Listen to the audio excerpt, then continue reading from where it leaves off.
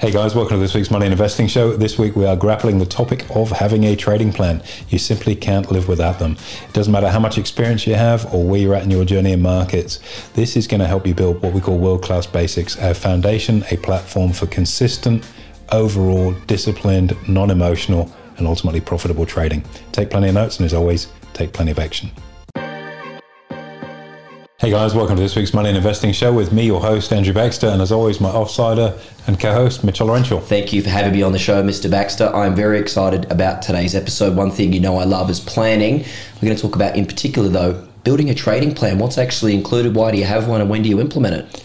One of the most important things you do as a trader, and gee whiz, I've seen some doozies over the years. I've had people, it's in my head, I know what I'm doing, I've done this long enough, I don't need a plan anymore, and all of the stories that sit in between. But no question about it, success leaves clues, and like any business, failing to plan is planning to fail, and trading is no different. You have to have a, very carefully spell this out, written, printed off, most importantly, adhered to trading plan. Almost like a contract between yourself that this is what you are planning to do, this is what you will do. That is a great way of putting it, a contract with yourself to specify the activities that you're going to take as opposed to what you think you might do in the heat of combat. In fact, we just got off a call with somebody that's detracted from their plan in the heat of combat. So it's so important to make sure that you've got this really locked in, built in, and most importantly, that you've actually, hate to use the cliche, but really bought into it. You believe it, and it's what you're going to do, as opposed to the lip service of, oh yeah, I've got a written plan and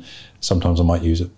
Absolutely, and it's not just about the strategy that you're going to implement. I think importantly, you look at this from an emotional perspective. As you say, you're in the heat of combat, get pretty hot under the collar. So being able to refer back to something that you wrote when you were cool, in that blue brain, as we say, can make the big differences. Hugely. And, you know, if you take a step out of the world of trading for a moment, if you think about a business that's got a mission statement and a vision and values and so on, and, you know, I was always quite sketchy about this. I remember very early in my career, we had the big training day and here's the company's mission statement and visions and values, and you just like, yawn, can I get back on the floor and make some money? And you sort of dismiss it, but as time goes by, particularly someone that owns my own business, is that you realize that it's a cornerstone of what you do because it sets the tone of everything. It gives you a decision-making framework to refer back to. Is the decision you're making in your business consistent with your vision and values and your mission statement? If it's not, you don't make that decision. It's so easy to have that point of reference. So in many respects, a trading plan is the same. You have to have it, and you have to spend the time building it. It takes time, but it's something that once you've built, you can live off for a lifetime. Totally. All in all, it's about having that top-down approach. And I think you've used this reference before. It's that helicopter view. So having the overarching view of what you're going to do in, out, and during before you even start doing it. Absolutely. And we'll talk about some of the timing aspects of that why beforehand as we get into it. So I guess in its broadest sense, you know, let's talk about someone who's got a blank sheet of paper in front of them, and let's help you write a trading plan right now, which I guess is trading 101. It's a skill deficiency that most people probably need some help with. So, you know, let's start off, what capital are you working with? And there's always two amounts of capital. There's what you're working with today, and then there's what you're going to be working with, say, in a year or two's time. If your trading has gone exceptionally well, it's over-delivered on results, you're very confident in the process, what do you then have to work with? And those two numbers are really, really important, because the idea of building a good trading plan is that you can scale it. You know, it sounds really obvious, but you're just adding a zero. But if you haven't put the work into building that plan, when you come to add a zero, it's not just on a piece of paper, it's a physical transaction where you go from a $10,000 trade to a $100,000 trade, or maybe a $10,000 trade to a $20,000 or a $50,000 trade. Psychologically, that can be quite a roadblock for people. And when I talk to clients, particularly in the coaching space, where they've hit that roadblock where scaling up, oh, look, I know I've got to go bigger, it's the right time, or going smaller for that matter, which can happen at times in your career too. But there's just something holding me back. And as soon as I'm having that conversation, I know that they haven't done the work on really investing and building into their trading plan because they don't have enough confidence in it to scale up from it. Okay, so AB, drawing upon that, you've got an amount that you're working with. Let's just pick an arbitrary amount. Let's say it's 50 grand for the purposes of today's episode. Is that next step then working out how you're actually going to carve that up in your portfolio? Exactly right. So, you might say, look, I want to do, 10 positions of 5 grand. I'd probably err away from that because, time you take into transaction fees and things like that, you're probably better off having 5 positions of 10 grand or 6 positions of 8 grand, but you don't really want to go much smaller than that if you can avoid it. So now you've got what's called your position sizing.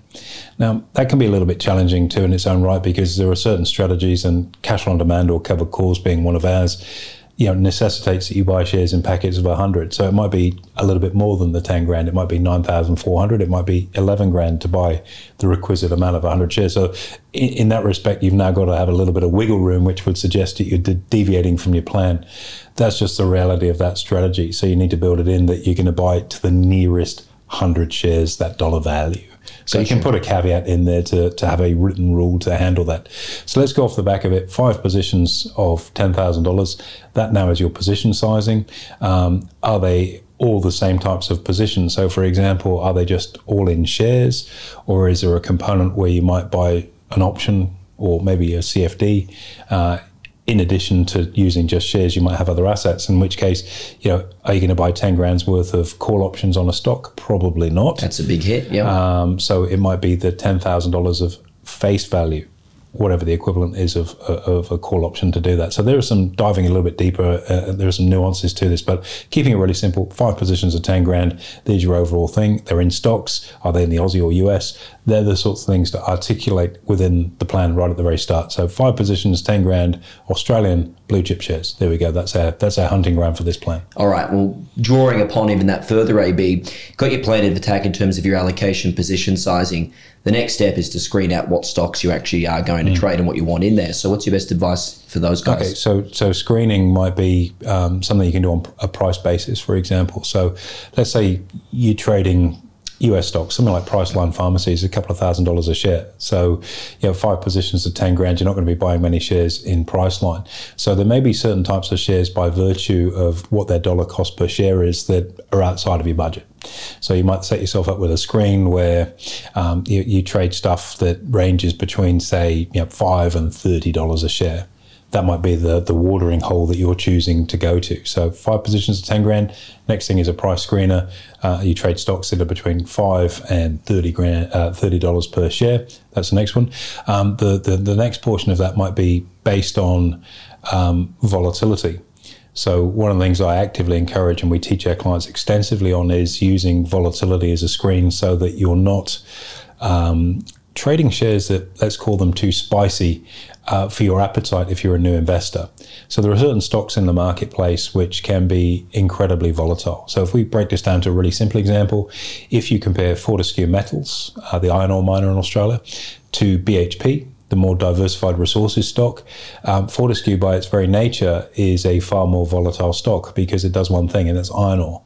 Very good when iron ore prices are going up, but not so good when iron ore prices are moving down. So it's a one-trick pony. And as a consequence, its share price, by definition, is a little bit more volatile than that you'd see in BHP. So you might put a volatility screener in using what we call implied volatility to keep away from the hot dogs and keep it in that sort of green zone of a moderate amount of risk that's not going to scare the bejesus out of you if you're new to this. It's funny you say this. I had Indian food last night, and I know we use this analogy all the time with our clients. My dad, mild butter chicken man. Myself, I like a pretty hot lamb vindaloo, and there's that spectrum where most people sit somewhere in between conservative to risky. So my question to you, AB, is when you're just starting out building a trading plan, how do you really determine where you actually sit on that level of spiciness, so to speak? I think you want to start at the lowest level of spiciness for the simple reason that you're not going to get an unpleasant shock and get burnt literally in the marketplace. The purpose for doing that, and I've done this with some pretty high-end, high net worth type customers in the past, is you'll get to the point where you're frustrated with what's going on there, which is that natural then progression to go, look, I can handle this. what more is there in terms of movement in price in the marketplace. But that's a natural graduation as opposed to just jumping in at the deep end and boots and all and hoping that you're going to work it out. So it's always better to start at the lower IV end, the lower volatility end, and then as your frustration and competence level at that level grows, you can then move on to the next tier, until you get to a level that you're really comfortable operating that suits you. Now I've also got a home for some of the Trinidadian scorpion chilies I'm growing on the farm at the moment. If you like it spicy, beautiful. 2 million Scovilles. It's just pure pain. It's bad news, but we'll talk about that another time. But I mean, if you compare that to trading for a moment, it's like somebody that's never traded and they're jumping in on something that's a really, really volatile stock. It's all over the place. They'll find it very stressful. They won't enjoy the process of trading, and so it'll put them off the journey. Versus if they start correctly with a well-structured plan, they're not going to have that. So far we've talked about a price screen. Now we've talked about a volatility screen. I think the third one to add into there is making sure that you don't have too much what we call concentration risk. So let's say there are 4 banks that you might be looking at, and they might all meet your price and volatility screening requirements.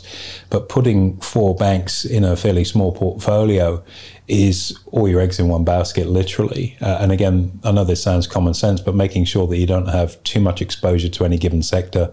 You want a bit in resources, a bit in banking, maybe a bit in retail or consumer, a bit in IT. It starts to give you a little bit of spread as opposed to something that's too focused just on one sector. What about ESG screening, AB? That's becoming ever more popular in our client base. I actually had a question on this on Friday last week. Is there a way that you can screen if you're that kind of investor?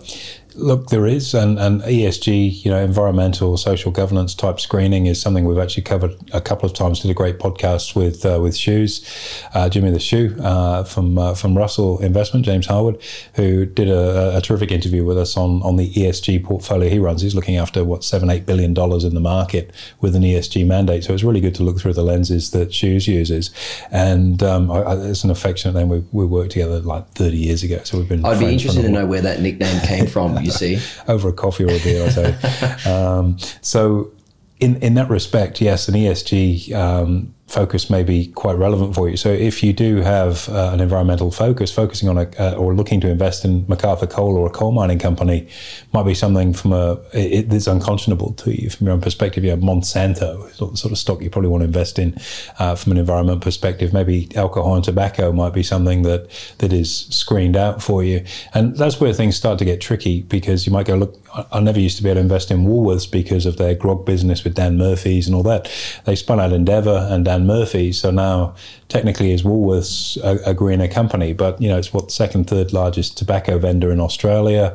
If you've got a really staunch ESG, environmentally sound focus, you might argue that because they sell meat and they're involved with meat production, it precludes it from being one of your investments. So it's up to you how vigorous a screen, defense companies, all that sort of stuff. It's up to you as to how vigorous a screen, but it is becoming increasingly mainstream for investors to consider that. Totally. And I think the whole notion of a war in Ukraine with Russia and whatnot certainly spurred a lot of interest in that space throughout this year.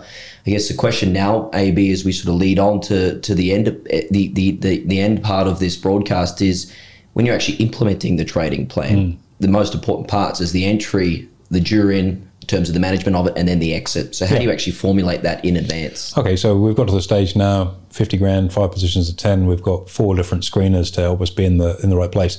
How do you now decide which one? Have you got the chocolate wheel spinning in the background? Hopefully not. So we'll try and build on something a bit more sophisticated. So over time, we've built up a model which is a triptych. It's got 3 levels to it. So we look at technical analysis, which is charting. We look at fundamental analysis, which is the news flow around the stock. And then we look at quants, which is the volatility, which we've already talked about as a screener. So using your charts to help you with your entry becomes very, very important. Timing ultimately charting is the best thing to help you with your timing. And it doesn't have to be that advanced in terms of what you do, because I'm a huge fan of world-class basics, as you know, support and resistance. Add your volume on there, maybe look at on-balance volume. And if you can't make a decision based on that information, there's no trade there. You shouldn't need 27 indicators confirming the trade. In fact, that probably becomes a rabbit hole that you go down and never really emerge from successfully. Totally. So having a fairly stripped chart where you've got your turning points based on support and resistance, looking for rising volume volume, strong price action, like a positive close on the day, shows you that the buying pressure was in there and pushing prices higher, are some of the things that might help confirm a particular entry day using charts. Clearly, there's more to it than that, but just to give you some headlines around some of the tools that you can use, they'll be the main ones. Support, resistance, volume, trend, positive close, on balance volume, and that's probably enough for you to make a reasonably decent decision, I would have thought. Do you know what I'd like to ask our listeners out there listening to this right now? Comment below on this podcast. What are your key 3 indicators that you're using?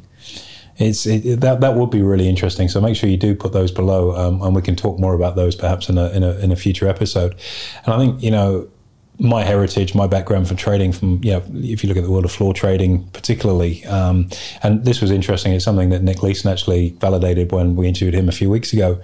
And that was, and if you haven't listened to that interview, by the way, talking about trading plans, do it. How to lose £1 billion and bankrupt the oldest bank in the UK was Nick's claim to fame. Tough. And that points to a really important part of your trading plan. But one of the things he talks about with his trading now is it's just really about reading the tape. The most, if you go back to people like Jesse Livermore, which is the boy wonder of markets, who learned to read the tape when it literally was a ticker, not even charts, not even price action, but actually a ticker, was very, very successful as a trader. So reading that price action is key, and you can read that price action. You don't need a whole bunch of indicators to help you do that. So less is more. Would be the message there. So, that's some technicals for you. In terms of fundamentals, and this again is an area that, people typically can go down a really deep mine shaft to try and get the answers to. Keep it really simple on here. And I look at news flow in particular. And yes, I'm an economist, so fundamentals are a huge part of, what we do. We just had our investment committee meeting this morning, and a lot of that was orientated towards fundamentals. But look at the news flow on a particular business, and if there are lots and lots of negative stories, not the same story that's been told 28 different news channels, but lots of different negative stories over a period of time where, and Peloton would be a very good example of this, the fitness business. It's been a really sustained period of negative news flow. So after COVID, people went back to work, so they weren't necessarily training from home. They let some staff go, their subscriber numbers dropped away. They're looking at their model, their CEO and founder have stepped down. So there are 4 or 5 different negative news flow stories around that company. And they're the sorts of things to look out for, because each one of those on their own aren't great reading, but collectively they actually add up to a really insurmountable argument that it's a dog of a stock right now. Until you get, and then on the opposite side of the coin, when you find companies that have got that consistent positive news flow behind them, that's the sort of thing you really want to be looking for in terms of positive, enduring momentum in an investment. So there are 2 forms of analysis. The quants, we use volatility as a screener, as we've explained earlier, to look at the spiciness of a stock to make sure that it suits where the client risk appetite sits. Put those 3 things together, and now you've got your data points from which you can then make a decision. Chart looks great, fundamentals are supportive, it's within the right levels of IV. We don't have too much of this type of stock in the portfolio, and it's within the price bands that we can trade. This is where you then hit the button and get into it. Pull the trigger, you're in. Next step, managing the trade. Yeah, so on that note, all of that work's done before you get into the trade. And equally, and perhaps we should take a step back before you place your trade live in the market, having done your analysis and worked out where you're getting in. The next most important thing is, well, where am I getting out of this? And yes, you do have to get out. That's where profits are banked, they're realized when you actually get out. But there are also a set of circumstances where to get out when things have gone wrong. So let's talk about the positive one first up. So let's say, we've been looking at a stock, the technicals, fundamentals line up, it's in the price range, we don't have to do much of it, it meets our everything that we like to look for in terms of news flow, the quants and all of that, it's a goer. So you say, I'm going to buy this at $10.40, just off that $10 support level. And I'm going to put a profit target in. Look, the range goes from $10 to $12. So I'm going to take profit at $11.75. Not $12, even though I could make a little bit more. It may not quite get to that resistance level. So in my mind, I've got a profit target of $11.75, which, let's face it, is a nice 17.5% or thereabouts. Decent gain, yeah. So we could, if you're working with stocks only, make this very automated, and you could put in when you place your trade in order to take profit at that level. So it's done automatically for you.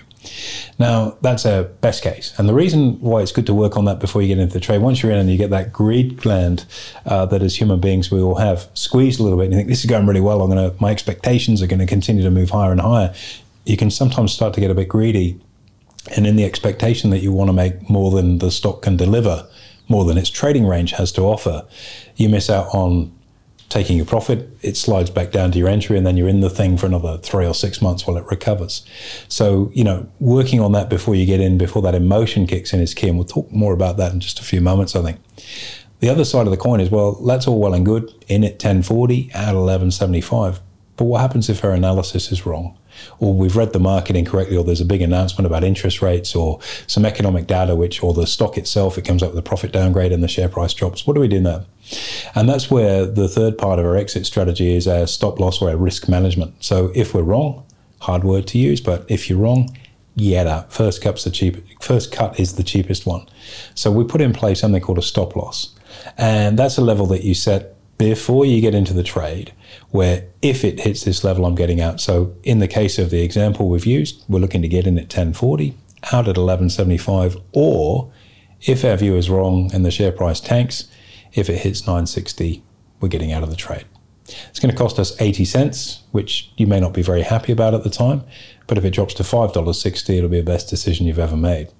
And as I say, the first cut's always the cheapest. Get that stop loss in place, and now you've actually got a game plan.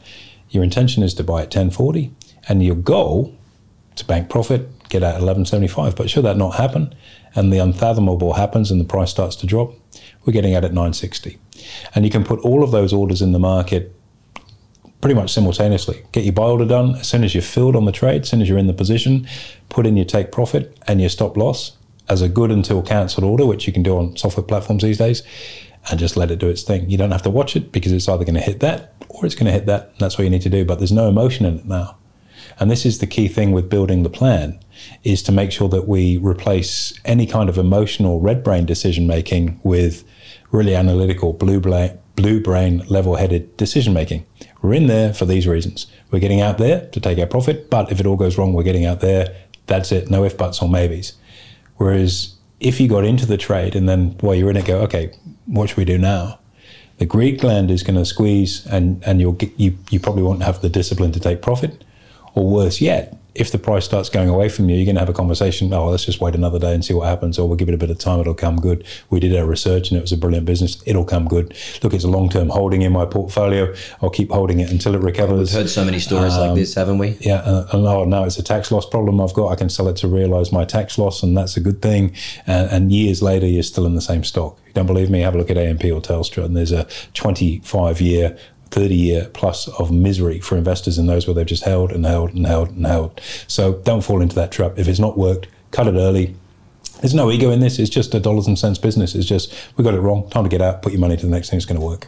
You'd rather be rich than be right, that's for sure. 100%. Ideally both. They're not the same thing. It's nice for the ego to have both, but they're not the same thing. So what we've got there is the guts of a plan. We started with our asset allocation. Which market are we trading? How much money we've got to work with? What position sizes are we taking? And then within those position sizes, we started to work on an entry criteria based on technical analysis to help with their timing, fundamentals to give us a reason why, quants to help us to make sure we're not in too volatile or spicy an area of the market. And then where are we going to get out of this when we've entered into the trade? What's our exit strategy look like for profit? Or if the unfathomable happens, where we're getting out if it goes wrong? And that is a trading plan. Sounds really good, AB. Those predefined levels before you get into the trade completely remove any fear or greed emotions, which we know are what most investors struggle with. So as we finish off and cap off today's episode, are there any final tips and tricks that you'd say to anyone out there to put into their trading plan? Look, this is a pretty skinny framework. I could spend 2 days teaching you every nuance of building a world-class trading plan. And that's quite a basic one. You could add in, okay, how often am I monitoring the position, or do I ever move my stop loss higher, and all of those sorts of things, which are valid parts of any kind of trading plan. But I think rather than dive down the level of finessing, let's get everybody out there that consumes this material getting a trading plan in play. And something really obvious is going with the trend. So when you're doing your technical charts and your technical analysis and you're looking at your charts, if it's in a downtrend, why are you buying it? It's in a downtrend. Let it base out, let it start to grind higher. It's not about getting in at the absolute low, it's getting it at a safe point in time. So this sort of plan, having a trend that's supportive and basing and moving higher, hopefully is going to stop people treading on the landmine of jumping into the market too early because things have sold off and they look cheap. They're cheap for a reason. That's because no one wants to own them, and they'll continue to be cheap until buying pressure comes in. That's why things like on-balance volume as a technical indicator is a really good early warning tool that, okay, this is based out, money's starting to flow in, and now you can start prepping to enter. It's really simple stuff, but as I maintain, and you guys are sick of hearing me say it, world-class basics are the things that differentiate people that are very successful, that people are scratching around and getting frustrated with. This is a very basic plan. It's not even world-class, but it's a very basic plan. Follow it. It's going to help you. Don't bother following it or say, it's all right, I've got all this in my head, or I don't need to worry about a plan, I'm past that. And all you're doing is bringing a level of chaos to your decision making that will make trading very, very stressful for you, and almost certainly on the back of being stressful will not be profitable.